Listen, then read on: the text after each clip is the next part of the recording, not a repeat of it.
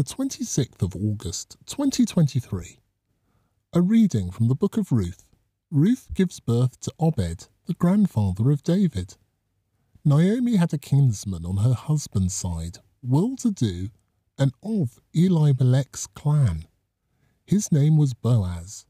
Ruth the Moabitess said to Naomi, "Let me go into the fields and glean among the ears of corn in the footsteps of some man who may look on me with favour."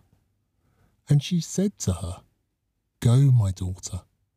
So she set out and went to glean in the fields after the reapers. And it chanced that she came to that part of the fields that belonged to Boaz of Elimelech's clan. Boaz said to Ruth, "Listen, my daughter, and understand this. You are not to glean in any other field. Do not leave here, but stay with my servants. Keep your eyes on whatever part of the field they are reaping and follow behind.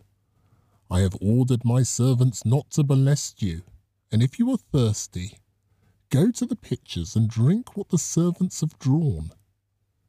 Then she fell on her face, bowing to the ground, and she said to him, "How have I so earned your favour that you take notice of me, even though I am a foreigner?" And Boaz answered her, "I have been told all you have done for your mother-in-law since your husband's death, and how you left your own father and mother and the land where you were born to come among a people whom you knew nothing about before you came here." So Boaz took Ruth, and she became his wife. And when they came together, the Lord made her conceive, and she bore a son. And the women said to Naomi, "Blessed be the Lord, who has not left the dead man without next of kin this day to perpetuate his name in Israel. The child will be a comfort to you and the prop of your old age.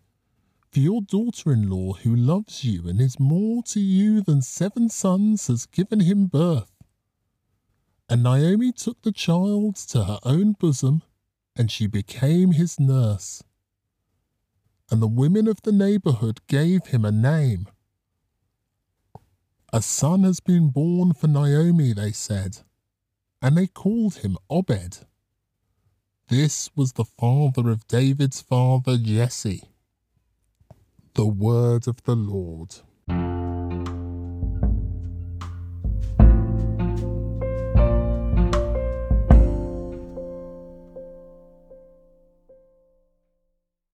A reading from the book of Genesis. All the tribes of the earth shall bless themselves by you.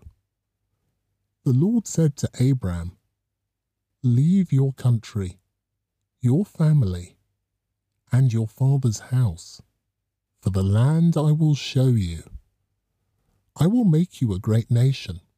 I will bless you and make your name so famous that it will be used as a blessing. I will bless those who bless you. I will curse those who slight you. All the tribes of the earth shall bless themselves by you."